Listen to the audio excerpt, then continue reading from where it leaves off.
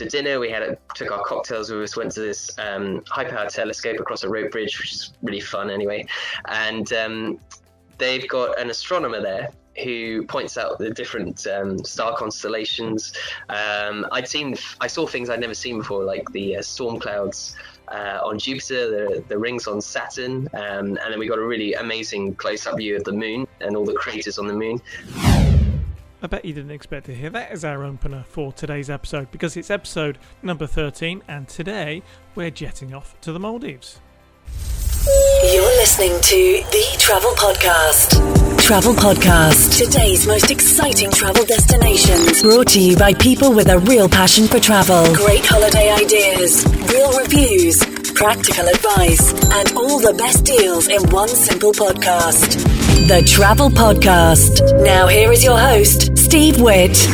Hey, and welcome back to another episode of the Travel Podcast. My name's Steve, your host for another episode of the Travel Podcast. And in case you didn't know, this is the podcast where we aim to inspire you with ideas and tips to help you travel the world. And hopefully that's going to be happening again very, very soon. Today, my co-hosts are Lauren and Matthew, and of course, we're all passionate about travel, have travelled the world, and we all know a thing or two about travel. Today's no different. We've got an exciting episode for you, and if you love that picture-perfect idea of that tropical island in the middle of the Indian Ocean, white sandy beaches, cocktail in your hand, those water villas that stick out over the sea, the tropical blue ocean, and the idea of a long walk taking no more than 5 minutes, then this is the episode for you, because we delve into all of that. The picture perfect recipe of a holiday, that trip to the Maldives, the one we'd love to do, and we find out just who that holiday is intended for. And the great news is it's not just for those celebs and those rich people, it is for everybody. So we're going to be finding out more about that. But first, we catch up with Matthew as he's introducing our guest for today, Thomas. And today I'm joined by Lauren from the Travel Podcast. Hi, Lauren. Hello. And I'm also joined by a special guest, Thomas. And Thomas is the sales director of Hummingbird Travel DMC, and they specialise in working in the Maldives. So we've got an absolute great guest for this week. So just going over to you, Thomas, can you just give us a bit more of an overview of yourself, what you do in the Maldives, what a DMC is, and also what about COVID-19 in the Maldives? Hi, Matthew. Thank you very much for having me on the podcast today. Yes, my name is Thomas, and I work for a company called Hummingbird Travel, and we are an Indian Ocean specialist DMC. And what a DMC is we're like the link between the hotel and a tour operator and a travel agent. So you could describe us as being like a wholesaler or a middleman. And what we do is we take care of everything on the ground. So when you make a booking through an agent, through an operator, the person who's going to be looking after you when you get to the destination is people like Hummingbird Travel. So we do the meet and greet service, we organize the transfers, and we're the people that give really good competitive rates to the different agencies and operators. So we're very specialist. We only deal with Maldives as our main one, but also Seychelles, Sri Lanka, and Mauritius. So because we focus on those main destinations, it means we know them really, really well, and we can assist and give that expert advice to operators and agents and those really good rates. In terms of the Maldives and the COVID situation at the moment, I thought I'd just give you an update on what's happening before we move on and look at the destination in more detail. So the Maldives has acted quite quickly to deal with the situation. So they stopped travel back in March. So they stopped entry from foreign countries into Maldives. So that has certainly helped in stopping the spread of COVID. And the main area affected is the capital of Male, which is just opposite the airport island. And that's where a large proportion of the Maldives population live. Is about 130,000 people, and it's a very small space. So that's the main area affected. And at the moment, numbers are very low. There's a total of 800 people infected, and those actually are um, not many locals in that number. It's mostly foreign workers. Particularly, there's quite large labour communities because they're doing work on extending the runway at the airport and doing lots of building work. So you get a lot of what are known as labour quarters, where you have Bangladeshi workers coming over, and they work in quite small they live in a small environment because they're sending money back to their families back home. So they're sometimes living several hundred to a building, and those are seen to be where the main clusters of the COVID has spread, and so those areas have been quarantined. So the situation is very much under control, and there's only 5 critical cases, 5 hospitalizations as a result. So I think the Maldives is managing it quite well, and then once we're ready to travel, they'll be ready to accept guests. That's great news. And again, like you said, they've been right at the forefront from the get-go to make sure that they can protect future tourism and travel. And for those who may not know where the Maldives is and how to get there, could you just go into a brief where it is in the world, how people can get to the destination? Yes, so the Maldives is in the Indian Ocean, and it's southwest of India and Sri Lanka. So I would describe it as an underwater mountain range that extends 900 kilometers from north to south. So it's quite a dispersed, large country, even though the islands are small.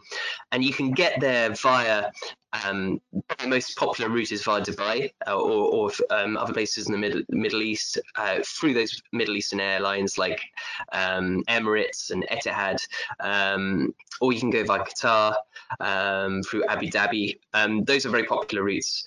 Otherwise, Maldives is a great destination to combine with Sri Lanka. So you could go via Colombo in Sri Lanka, do a itinerary in Sri Lanka, do the cultural stuff there, and then it's an hour flight to the Maldives. So those are popular routes. You can also fly directly from Italy or from Istanbul in Turkey, so you could even combine it with a European stay if you wanted to. I didn't realise you could go straight from Italy and Turkey. That's very interesting. Yeah, from Rome they fly direct, and from Istanbul. And that is a twin centre treat. That would be Italy, and then the Maldives. And It's not bad. going on that, so obviously, it's the vast amount of islands across the Maldives. How, once they arrive and land into the main airport, how would they get to those different areas? Yes, so once you arrive onto the airport island, you go through your immigration, and then you'll be met by a hummingbird rep. So someone will be holding up a sign with the client's details and the hotel that they're going to be staying at. And once they come through those arrivals door, it's a very small airport, so it's quite easy. It's quite straightforward. They'll see us, and we also have a counter, which is counter number 50. So if for whatever reason they get completely lost, they can just head to our counter, which is just in front of the arrivals lounge, find us, and we'll take them through to their transfer. And in the Maldives, there are 3 different types of transfer. The first one is speedboat. So if you're staying at an island that's relatively close to the airport, you can take a speedboat transfer. And there are speedboat jetties all in front of the arrivals terminal. The second form of transfer is a seaplane, and the seaplane terminal is just the other side of the airport island. So you go to the seaplane terminal and fly from the lagoon there. And the third form of transfer is a domestic flight, which is a larger aircraft. It flies at a higher altitude than the seaplane, and that will fly to some local island airports, and then you would take a speedboat. So all 3 transfer options will be assisting the clients too. So it'll be, for them, it's very easy. They're assisted with their luggage and just taken through. Very smooth, and it sounds like a very interesting airport, one that I would assume would be stunning. And obviously, I think there's around 165 resort islands, and which must be so vast across the Indian Ocean. But what is the nature like? And I know a lot of people may go there for the likes of snorkeling and divers. Yes. But is it all just about snorkeling and diving? No, not at all. I mean, it definitely is one of the best things about the Maldives is because it sits on an underwater mountain range, if you can imagine, basically the islands are the tops, the peaks of the mountains that have built up with coral over thousands of years. That coral has then become eroded, and then it's formed sandbanks, and those sandbanks are where they build the islands on. The islands themselves are very secluded, and they are generally surrounded by a coral reef. So if you're snorkeling or diving, it's great because you've got a coral reef right there on your doorstep. So you don't have to go very far to do your snorkeling and your diving, and usually those reefs are abundant with marine life. So yes, it's true that I think the biggest selling point for Maldives is what is under the water, but the islands themselves are really stunning. So yes, you mentioned there's 165 resort islands, but in the total in the Maldives there's 1,190 coral islands. So 165 resort islands is quite a small number, and then there's another 160 inhabited islands. So that leaves a large number of islands that are uninhabited and kind of ripe for exploring. So you've got loads of sandbanks you can go to, deserted islands, picnics. There's so much to discover in the Maldives, and also to visit the local islands, learn about Maldivian culture. But you can do a lot more than just stay on your island and go snorkeling and diving. You can discover, and some islands like there's the Shangri-La Vilingili in the south that actually has a golf course. So if you're a keen golfer, then that's quite interesting. And then other islands actually have really good surfing from May to October. So you can surf breaks if you like doing water sports. There's a lot to offer. I've got a question, Thomas, just for those who are listening who aren't quite sure. What exactly is a house reef that you mentioned about? Yes, so a house reef is a coral reef that you can access easily from the beach of the resort that you're staying at. So some reefs will be too far for you to swim to, so you'd be reliant on the resort supplying a speedboat. So we wouldn't describe that as being a house reef. We would say that that's a lagoon with a reef that's reachable by speedboat. But a house reef is just basically the idea that you can go to the water sports department, get your snorkeling equipment, and then wade out from the beach and do your snorkeling around the island without a minimum of fuss. So that would be a house reef, and about 50% of the resorts have that reef right on their doorstep, and the other 50% it's a speedboat. So they have a much deeper lagoon, which is great for swimming in or for playing on jet skis, but it takes longer to get to the actual reef itself. Okay, cool. So irregardless of which resort you're staying in, you're going to have access to a house reef, kind of, whether it's walking distance out to it or whether you have to take a speedboat, which is quite cool. Yes, yeah. I mean, there will always be reefs relatively nearby, and we really, when we're recommending resorts to clients, it's good to gauge what they want to do. So, if they're really keen on maybe doing surfing or jet skiing or kayaking or swimming, and they're not that bothered about coral reefs, then we'll suggest an island that has a big lagoon. If they're like huge diving or snorkeling enthusiasts and they just want that reef and that marine life, then we'll recommend a resort with a reef, a house reef right on the beach, on the doorstep of the resort. Okay, cool. And there's something that I actually want to know about, is a trip to, and I don't know if I'm saying this right, Hanafaru Bay? Yes, the Hanafaru Bay. So the Maldives is made up of a collection of atolls, and the atolls are a collection of islands. So they're kind of like grouped together. So they're basically the different regions of the Maldives are these atolls. And so when you come into Maldives, you fly into Mali Airport, and that's in the Mali Atoll. So you have the North and South Mali Atoll, and that area is very accessible by speedboat, and you'll find there's a lot of resorts in that area. But the further you get away from the North and South Mali Atoll, the more isolated you find the resorts are, and even more sort of nature, and it's even better for marine life. So there's one atoll which is in the northwest of the Mali Atoll, which is called the Bar Atoll. And there's quite a few properties there as well. And the Bar Atoll is quite famous because in that atoll, in that collection of islands, is an area called the Hanafaru Bay, which is basically it's a nursery ground for sharks and stingrays. And it's an area where whale sharks congregate, but it's best known for its high concentration of manta rays, and literally hundreds of manta rays congregate to feed on the plankton, because it's very plankton rich in the waters. So it's basically a bay, and because of its small space, at the certain times of year, it becomes like a feeding frenzy. So you'll have lots of mantas that are a bit like Dodge cars, bumping into each other, feeding on the plankton. So it's a really amazing sight to see, and a great place to go snorkeling. So it's marine protected. It's the only marine protected biosphere in the Maldives. So if you're staying in the Bar Atoll, you can do a day trip to the Hanafaru Bay.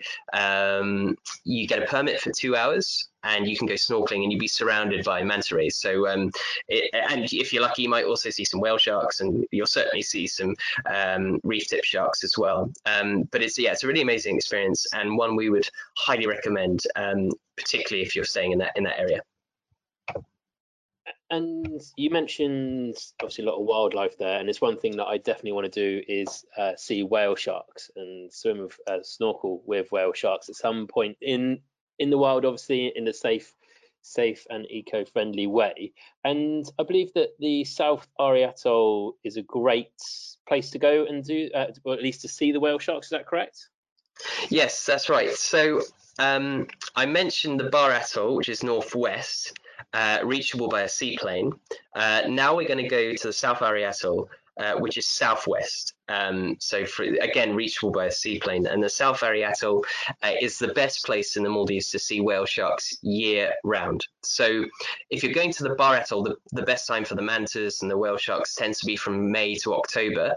But if you're in the South Ari Atoll, you've got a good chance of seeing whale sharks year round. So there's quite a few properties based there, and they vary from sort of affordable 4-star all-inclusives going all the way up to uber luxury 5 stars.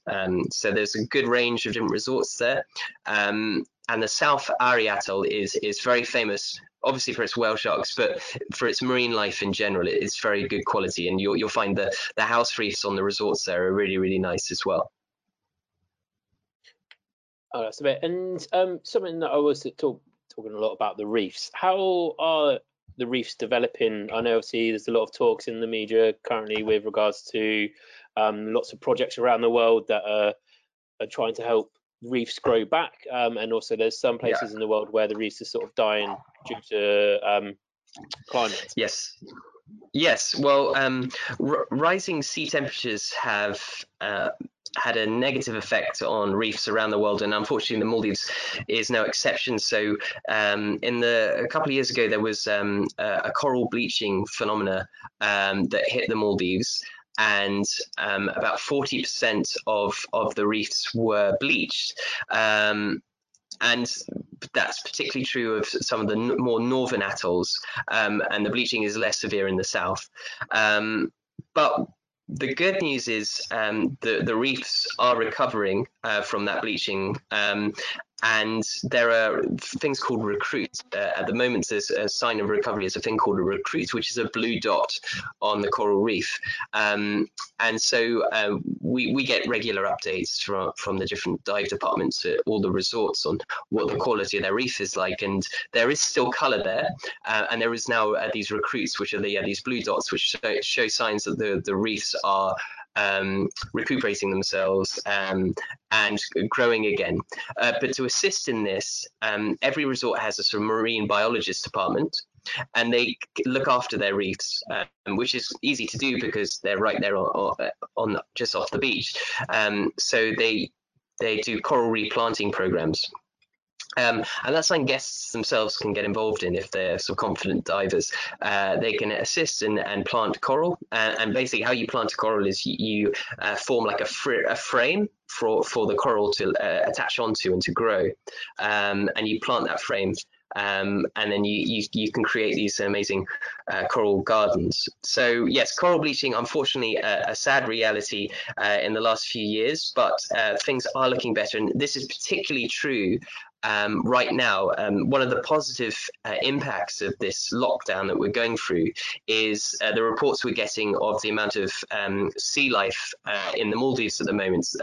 The sighting of dolphins has increased dramatically, and you usually see quite a few dolphins as it is, but they're seeing dolphins just by the airport island now, and close to the capital, larger pods than usual. The marine life is really benefiting from what's going on at the moment. So these are kind of the more positive things that are coming about because of the lockdown. So for those first few guests that start to travel back to the Maldives when the lockdown is released, they're going to be welcomed by some of the healthiest marine life and coral that the Maldives has had for many years.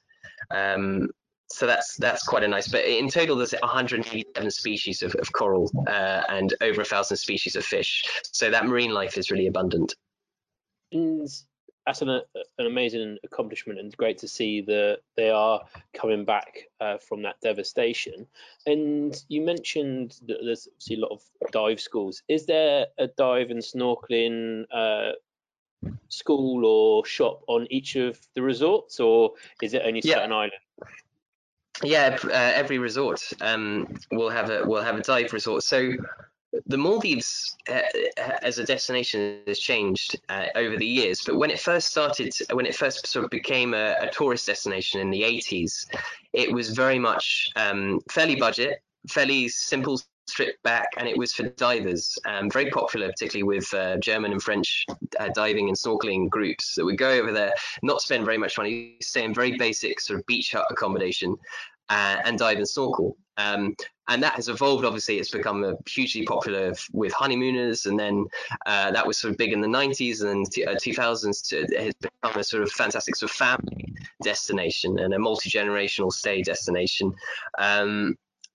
And it's very popular with groups now. So it caters for a wide variety of people. But it's really did start out as being sort of predominantly focused on divers, and it still has that element to it. So every resort has a dive center with great dive facilities. You know, got all your tanks and weights there. So if you're an experienced diver, you can do a quick orientation dive, and then you can go into the reef or do shipwreck dives or night dives, depending on how good you are. But if you're first time ever diving, it's a great place to learn. I myself had never dived before until I went to the Maldives for the first time, and I got a dive lesson, and suddenly I was in a house reef and being led around by the dive instructor, because I didn't know what the hell I was doing. But it was great because I saw like turtles, some reef tip sharks, amazing coral, and first time the visibility is so good, it's so clear there. It was a pretty amazing experience. That sounds amazing. I've done diving a few times, but only ever in the UK, so not quite turtles and house reefs and things like that. So that's definitely one to add to my list. Yes, definitely. Yeah. Something that I've seen a lot on like social media and Instagram and things are that you can go have picnics on a deserted island. What does that include? Do you get like dropped off on a little island and left for a few hours and picked back up, or is someone there from the hotel? What kind of things does it include? Yeah, cool. Well, I'll give you an example. Actually, I was very lucky to visit Maldives last year. Because we have to be the experts. It's one of the downsides of the job is you have to actually go out to the Maldives and see these amazing resorts and do all these fun things, which is a real drag for us, obviously. But it's a tough job. Somebody has to do it.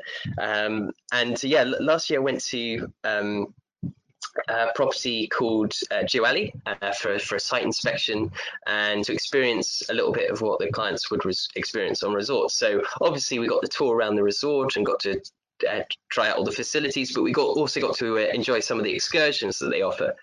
And one of the excursions they do is which all the islands do, is a trip to a picnic island, which I mentioned earlier. You know, there's so many uninhabited islands. A lot of them are just there to be visited and explored.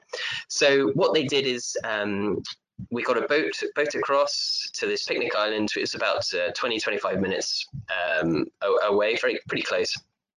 but far enough away if it feels quite secluded.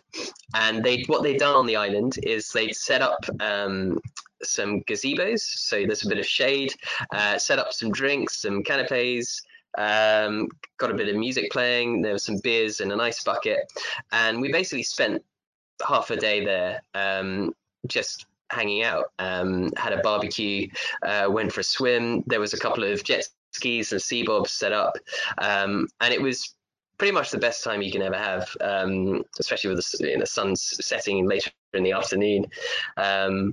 It was really, really nice. So that's, I think, one of the coolest things you can do in the Maldives is go to a desert island or a sandbank, have a barbecue, have some drinks, watch the sunset, and the colours that you see as well, because the Maldives is obviously a very low-lying country, the lowest lying country in the world. There's completely unobstructed views of sunsets. So sunsets are amazing, and the colours that you get as it hits that turquoise blue water and it hits that soft white coral sand, you get these kind of beautiful blues and pinks and purples. It's almost otherworldly, I would describe it as. Thomas, if the site inspections get too much, I will take one for the team and I will go. I'll do it for you, don't worry. Okay, noted. Right. Lauren will be definitely enjoying the beaches.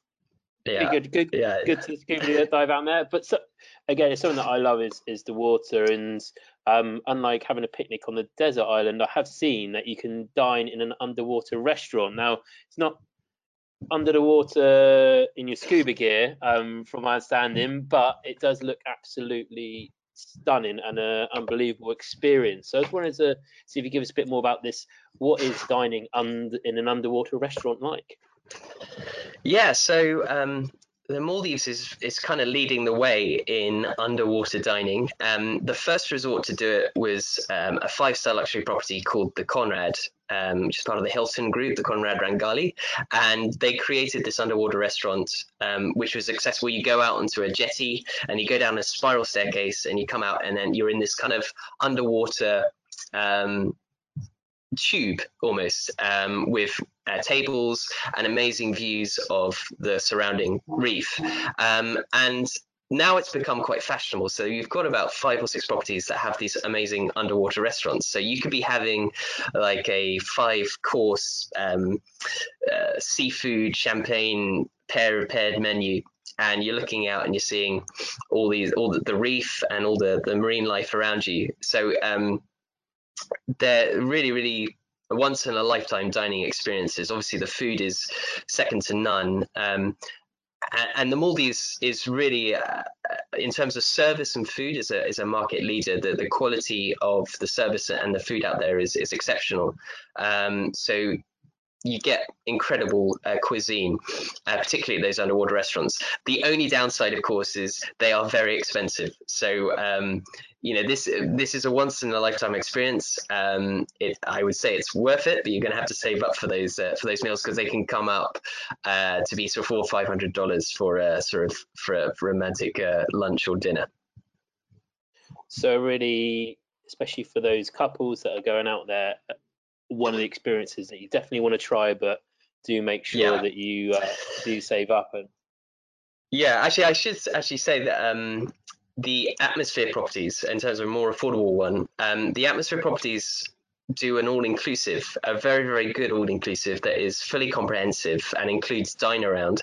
And as part of your dine around plan, you do get one meal. I think if you're staying a minimum of 7 nights, 4 to 7 nights, sorry, and you get one meal inside an underwater restaurant included in your all-inclusive plan. So actually, that could be an option. So you've got the Atmosphere Ozone, and then you've got Oblu Select Sangeli, which have underwater restaurants, and you get included in your plan for 4 to 7 nights.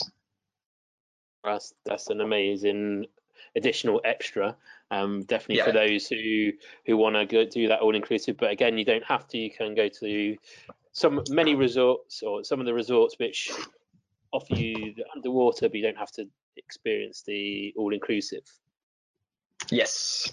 Yeah. I mean, in terms of the different dining options at the resort. There's so many amazing options. You have treehouse restaurants, underwater restaurants, overwater restaurants, but it really helps if you're on all inclusive, I think. Or at least on half board, full board. And this is something we would advise to all clients is, if possible, before you get to the Maldives, go on a higher meal plan. So don't go on bed and breakfast, because the Maldives is not like somewhere like Sri Lanka or a larger island like Mauritius, where you can go to a local restaurant. You're really going to be mostly spending your time on the resort island. So it makes sense to have a meal plan, a larger meal plan booked in advance. You're actually going to save yourself money in the long run, because the spend on resort can be quite high. That's a great tip. Thank you very much. So before we came on here, I was doing a bit of research into some weird and wonderful things that the Maldives can offer. And I can see one of the resorts has a beach bubble. What is a beach bubble? Yes. What is it? So that's a resort called Fanolu, and Fanolu it's a sort of mid-range 5-star. So it's a sort of more affordable 5-star. It's got a 1 kilometer long sandbank, which is quite unique in the Maldives. So it's actually one of the larger islands you can stay at, and then this sandbank that stretches out 1 kilometer. At the end of this sandbank is a very nice restaurant called the Crab Shack, where you can have like baked crab and a glass of rosé. And then beyond that, keep going, and you eventually get to what is a bubble lodge, which is basically a see-through bubble which you can stay the night in, and it's fully air conditioning, has all the facilities that you need for an overnight stay, but very secluded because it's right at the end of the sandbank, so away from all the other guests.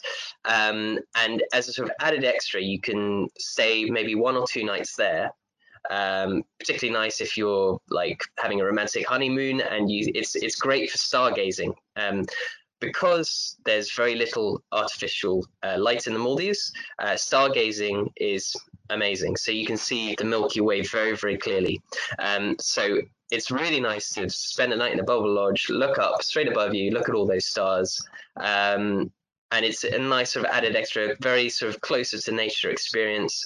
And quirky, and obviously if you're big into like social media and stuff, it's a cool thing to upload onto Instagram and stuff like that. So you mentioned the stargazing. I've also read that you can do it at, is it Saniva Fushi, which is the one that I see Yes. a lot of celebrities go to? Yes, Saniva Fushi. So I was very lucky actually to visit Saniva Fushi a couple of times, and the last time I visited, we had dinner. Saniva Fushi, I'll just give you a background, is very rustic, eco-friendly resort, and they take the eco-friendliness very seriously. So they recycle everything on the resort. So they actually have a plastic recycling plant where it's a plastic-free island, but any plastic that washes up on the island, they convert into building bricks, and they use it for building houses. So they do that all on resorts. So they take that very, very seriously.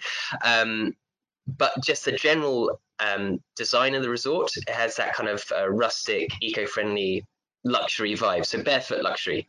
Oh, there's a cat. And it's so I describe it as like a little bit Robinson Crusoe, Swiss Family Robinson style. So they have a lot of tree houses, rope bridges, and we had dinner in a treehouse restaurant, which is high up in the sort of canopy, so it's got very mature coconut trees there. And then we walked over the rope bridge and they have an observatory with a high-powered telescope. And after dinner, we took our cocktails with us, went to this high-powered telescope across a rope bridge, which is really fun anyway. And they've got an astronomer there who points out the different star constellations. I saw things I'd never seen before, like the storm clouds on Jupiter, the rings on Saturn, and then we got a really amazing close-up view of the moon and all the craters on the moon. Through this high-powered telescope. So it was just awesome to have someone point out what we were looking at, explain what we were seeing, and then to see it so clearly. And somewhere like the Maldives is really magical.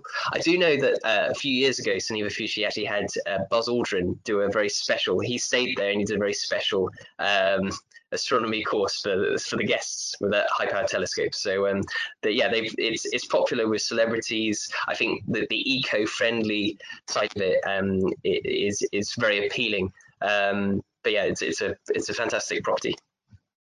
Please, may I request a site inspection to that one? Yes, yeah, of course, yeah, essential.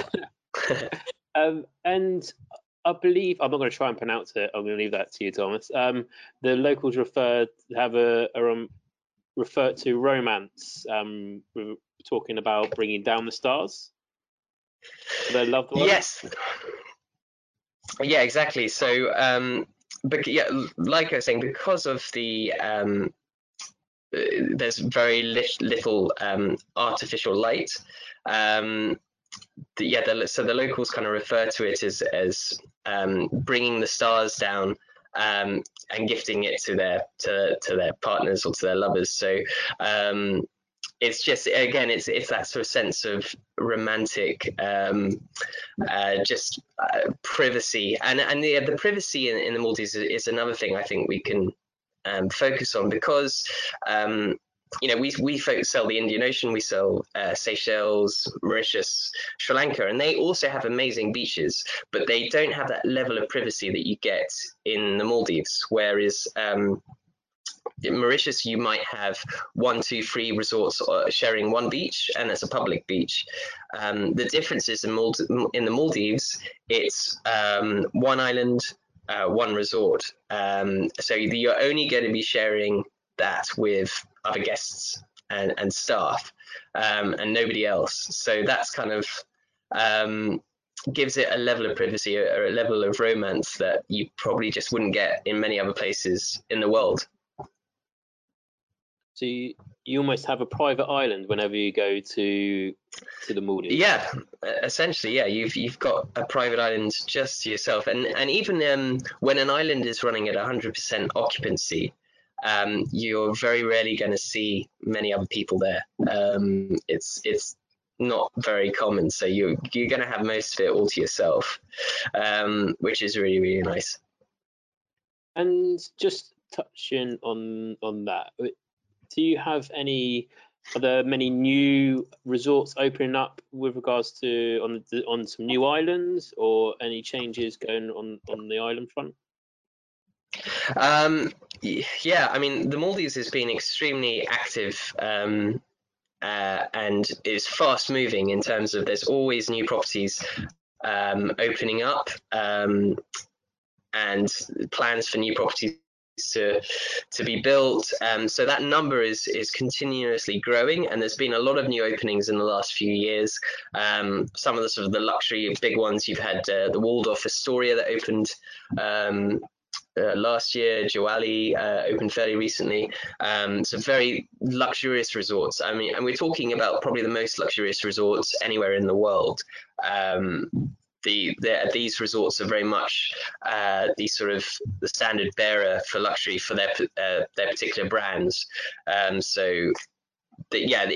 the ultimate luxury destination. And during this kind of lockdown period, we found that the Maldives has retained its appeal because it's seen as being a sort of luxurious but also safe destination to get away from the problems of the world. So a lot of people are contacting us saying their business is being diverted to the Maldives, and we're finding we're getting arrivals from October onwards for this year.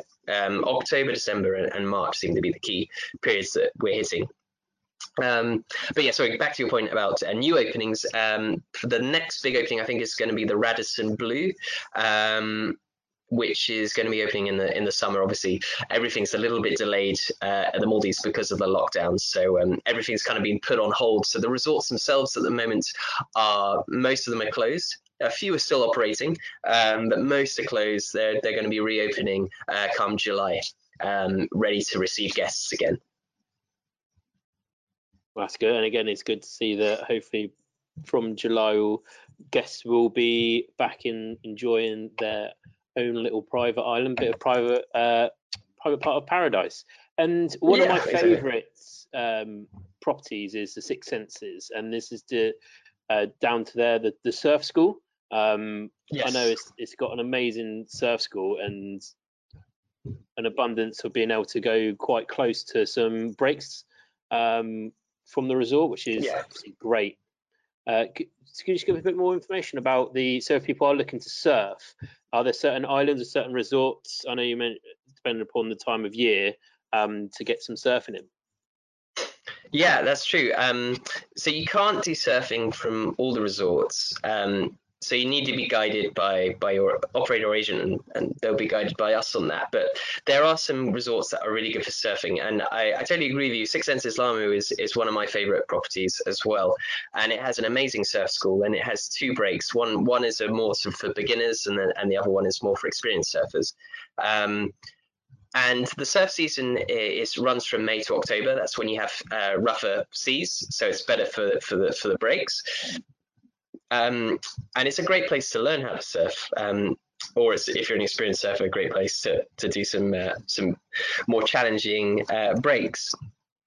But yeah, so Six Senses Lama, you could do like a week's long course and learn how to surf. And for those people who are worried that they'd be bored in the Maldives, the idea of sitting on a beach and drinking a cocktail is not for them.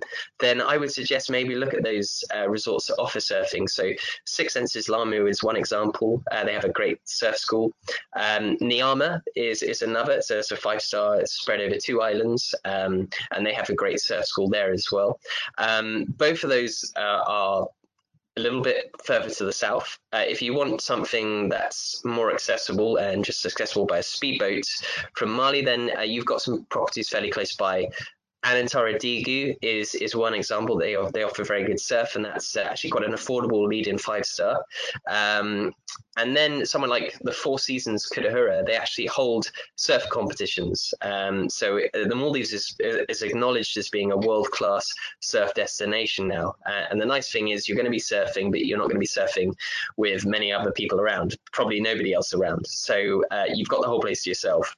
You don't have to worry about falling over or making a fool of yourself, because no one's going to be there to laugh at you. Also, no great white sharks, which also helps. So you don't have to worry about getting eaten either. I had no idea you could surf in the Maldives. I never would have pictured it. Like whenever you see photos, the ocean just looks really calm, and I just wouldn't picture surfing there. Yeah, well, it's part of the islands themselves are protected by the coral hill that they sit on, so they're protected by a reef. But then, so what's within the reef is very calm, and usually comes up to it's very shallow as well. It comes up to your waist. It's heated by the sun, so it's very warm. The water temperature within those lagoons is like 27, 28 Celsius. So it's super nice for swimming and bathing in. But then once you get beyond the drop off, beyond that reef where it's like a cliff edge, it goes straight down, and that's where you do your snorkeling. That's the house reef, and that's where you get to see most of the marine life and the coral. Once you get beyond that, the sea temperature drops. It's a bit cooler, and that's where you get some of your wave breaks. So you get the surfing. So you kind of get the best of both worlds. You get beyond the reefs, you get breaks, but within the coral reef, it's protected and very calm. I did not know that, but great insight into how diverse the islands are from what our perception is, predominantly from people's photos of relaxing in the Maldives on the beach. And in that, you also mentioned Mali and throughout, from being the main islands, the main population. If someone's on one of the other atolls and wanted to go and do a tour of Mali, is that something that you would recommend? Yeah. And is it possible? It's possible. So it's easiest to do a Mali City tour if you're staying in the Mali atoll. If you're staying in a different atoll, then I probably recommend it, on the day of your departure. So, if you've got especially if you've got a late departure, then you got a bit of time to kill back at Mali Airport. So why not hop across to the city and see it for a couple of hours? So what has Mali City got to offer? Well, I mentioned it's got 130,000 people living on it. It's extremely one of the most densely populated cities in the world, so it's quite hectic. It's a bit of a rush. there's people whizzing around on scooters. It's very, very lively. But if you're interested in learning a bit more about what the day-to-day life is like for the majority of Maldivians and what their culture is like, then it's a great place to start. So they have an amazing fish market, fishing being sort of before tourism came along was the backbone of the Maldives economy, and very much their way of life. So the fish market is a lively place to visit, and you can see lots of sellers selling amazing looking fish. But it's also the home of the Museum of the Maldives, which tells you about traditional Maldivian life, and you can visit that. But also the home of their oldest mosque. So the Maldives is actually quite an old country. And it's been at the crossroads of various different cultures and traders crossing over from Africa, from the Middle East, from parts of India and Sri Lanka. So it's been a real melting pot of different cultures. It was actually originally a Buddhist country, and then converted to Islam in the 12th century by an African traveler called Al-Babari, who could recite. He was able to recite the entirety of the Quran, and he met with the Maldivian Sultan, and he converted them to Islam, and then the Maldives then subsequently converted to Islam. So it now is an Islamic country. So you can learn more about that. And on Mali, they've got the tomb of al-Babari, who was considered the first sort of Islamic sultan, in a very renovated tomb in a very beautiful mosque on Mali. So there's stuff to learn about the Maldivian history, about the culture on Mali, and it's a good place to start. What I would say, though, is it's very, very hectic. It's very busy. Once you've maybe had a short tour, a couple of hours, done a bit of shopping, maybe had some lunch, you've probably have had enough. I think 1 or 2 hours is perfect. It's super interesting to see, but you don't want to spend too much time there. So like you mentioned, it's great if you have got a late flight out and you've got your boat transfer or seaplane transfer to the airport. You can arrange that earlier in the day, go and do a tour, get back to the airport ready for your flight. Exactly, yes. Oh, perfect. So, Thomas, as a Maldives pro, what are some of your top tips, like your insider top tips for someone that's visiting? Okay, yes. Well, I mentioned the local islands like Mali. You can also go see less busy local islands. And so close to resorts, there will be very pretty local islands, and they're not at all like Mali. So Mali has loads of traffic and scooters. Local islands are usually pedestrianized, or at least have very little traffic. So definitely, if you're going to the Maldives, obviously it's lovely to stay on a resort island and enjoy all the luxuries that you get. But I think if you go to a destination, it's great to see the real thing, meet with locals, learn a little bit about the culture, and feel like, so when you've come back from somewhere like the Maldives, you feel even more enriched and like you've learned something and you've seen a sort of traditional way of life. So the resorts will all offer local island excursions, and I would encourage guests to take part and to go visit them. The islands are extremely beautiful. And the best thing about it is, apart from obviously meeting the Maldivian people who are extremely kind and very generous and very smiley, apart from that is eating local Maldivian food, which is absolutely delicious. So Masuni is a Maldivian breakfast. I'm absolutely addicted to it. It's tuna. Tuna is the thing to eat in the Maldives. It's tuna. It's coconut. It's lime juice and chili rolled up in a sort of pancake. And you eat that in the mornings for breakfast with like a sweet tea, and it's very, very delicious. And they also have things called short eats, which are like little balls with tuna and chili and different sort of flavor combinations. Coconut obviously is another main staple, and they're extremely addictive, and you can get them from little local coffee shops on Mali, on local islands, and actually the resorts themselves will have a Maldivian dish or two on their menu. So definitely eat local if you can. Try the local cuisine. It's really, really nice. Other tips I would say are seaplanes are great. because you get to fly at a low altitude, and they're amazing for taking photos. So they're obviously very, very popular. But don't be scared of taking domestic flights.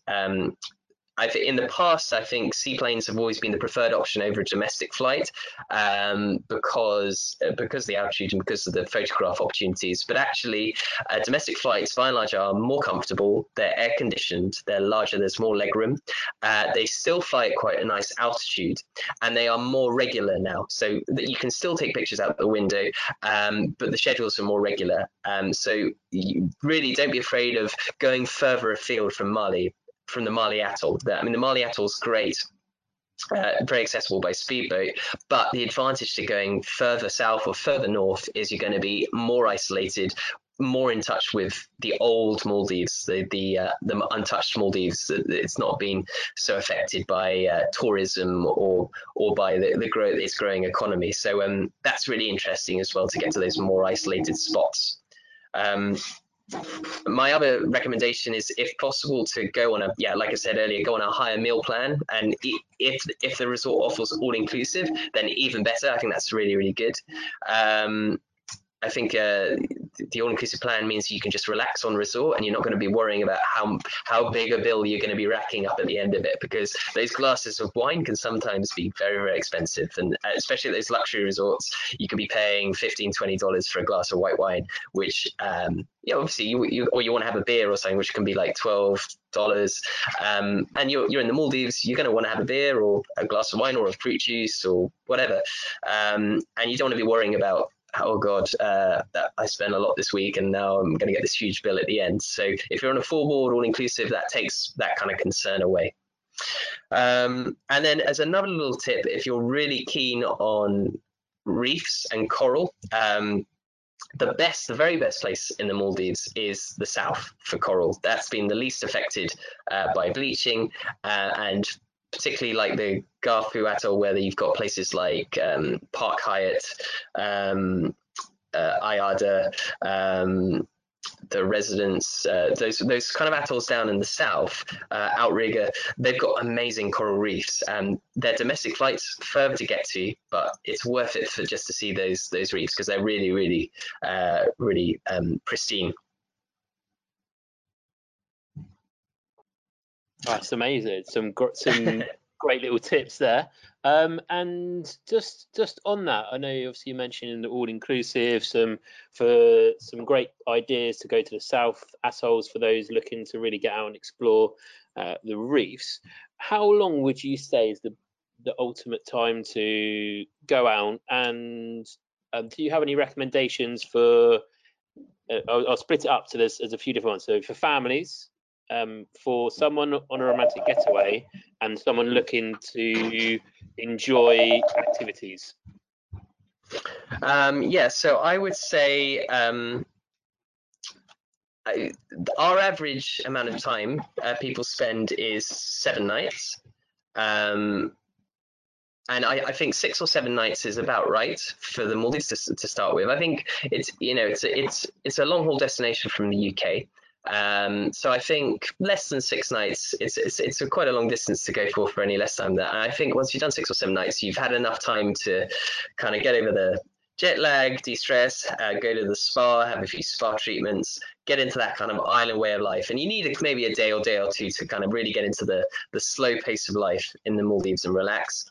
And so whether you're a honeymooner or a family, I think that's about right. And then obviously if you've got the luxury of spending 2 weeks, then even better. And you could even do a twin center stay. So if you wanted to combine 2 islands, you could do maybe 6 or 7 nights at one and 6 or 7 at the other.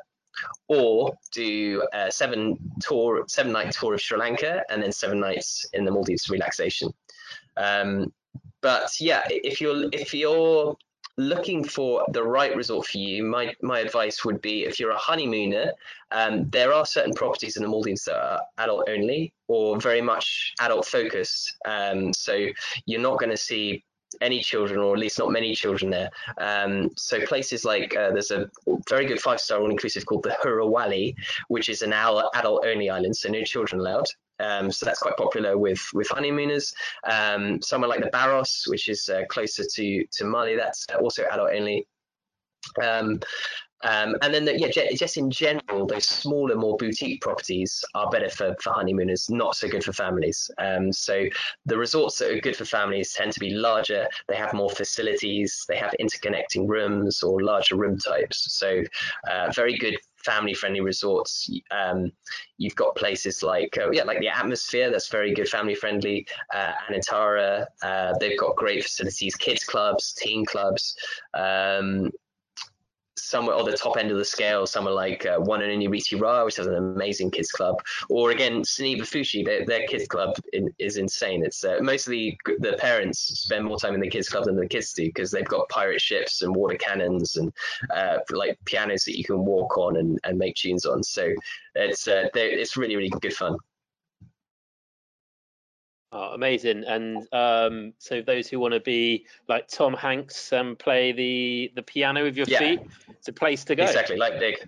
Exactly. Yeah, like Big. And for those looking to do some more water sports or activities, is there any specific resorts you'd recommend? Well, yeah. Again, I'd look at those resorts that have the surf facilities from like May to October. So again, you could look at like Niama, Six Senses, Anantara, and then those resorts that have maybe a bigger lagoon and not so much of a house reef. So the more affordable section, you've got Kurudu, which is it's our sort of top-selling 4-star all-inclusive. Kurudu, it has a bit of a house reef on one side, so it's got that because it's such a big island. It's also got a nice area for doing water sports, so you can do your jet skis, your paddle boards, your stand-up paddle boarding, which is pretty fashionable these days. Your kayaks and canoes and all that stuff. That's quite good. Olivelle is a good affordable option as well, close to Mali. That's got some jet skis as well. Sea bobs. I don't know if you've ever seen a sea bob, but it's a bit like a sort of James Bond type contraption where it propels you under the water and up over the water. So it's really, really cool. So you can kind of like it will take you down underwater, but it won't take you so far that you can't get back up again. It will just cut out if you go too far deep. So you just take a deep breath and you kind of press down on the accelerator. And if you've got like some not flippers, fins, it'll take you down, and you can kind of go up and down through the water, a bit like James Bond. It's pretty cool. It's really good fun. Good to mess around on. I have definitely tried on those sea bobs before, not in the Maldives, and they are not as easy as they sound. I found it very. I could not do it.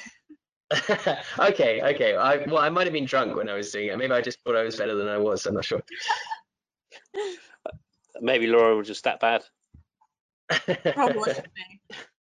But again, what we can do is we're going to sort of bring the episode to an end shortly, and just to touch on, obviously, Thomas, you mentioned that the average duration is 6-7 nights, but you could do a twin centre within the destination, or also looking at Sri Lanka for 7 nights, and then the Maldives for 7 nights.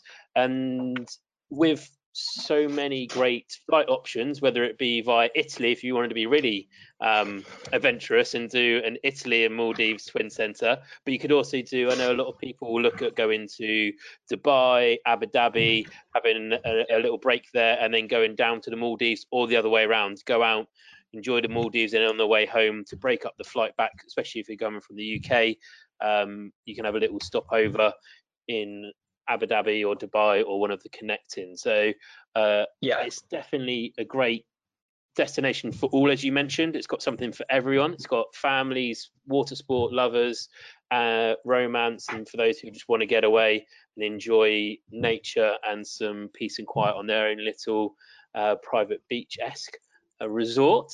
So yes, I've learned a lot. I didn't realize how diverse and it was, especially with the surf. I knew there were certain parts of surfing and obviously the scuba diving and the snorkeling, but didn't realize how much activity there is to do away from sitting on the beach, and especially for families.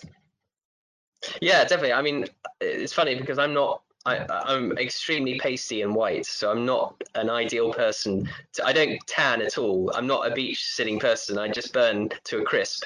So it's quite ironic that I would work specialize in the Indian Ocean, where it's mostly like beach stays. But so for me, when I'm in the Maldives, I like to be active, and I like to do the water sports. I like to go on excursions. I like to do the kind of historical stuff, and I'm that guy. And I still think it's a great destination. It definitely suits me. But it's, if your partner is all about the beach and sunbathing, then that's cool. There's something for everyone, I think. No, it's certainly come across that way on this episode, and I just want to thank you again for joining Lauren and I today. So thank you, Thomas. Thank you. Thanks for having me. And thank you, Lauren. Thank you.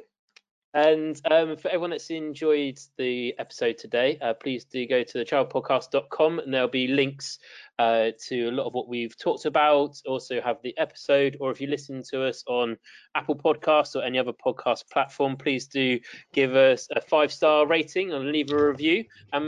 Do make sure you share. And if this is your first time listening to us, please go back and listen to other episodes and subscribe. And thank you all for listening to this episode, and look forward to having you on future episodes. The Travel Podcast is sponsored by Not Just Travel, where it's not just travel, it's a way of life. We hope you liked this podcast, and if you did, please tell your friends, but also take a moment to rate us on iTunes, as it helps spread the word. Thanks for listening.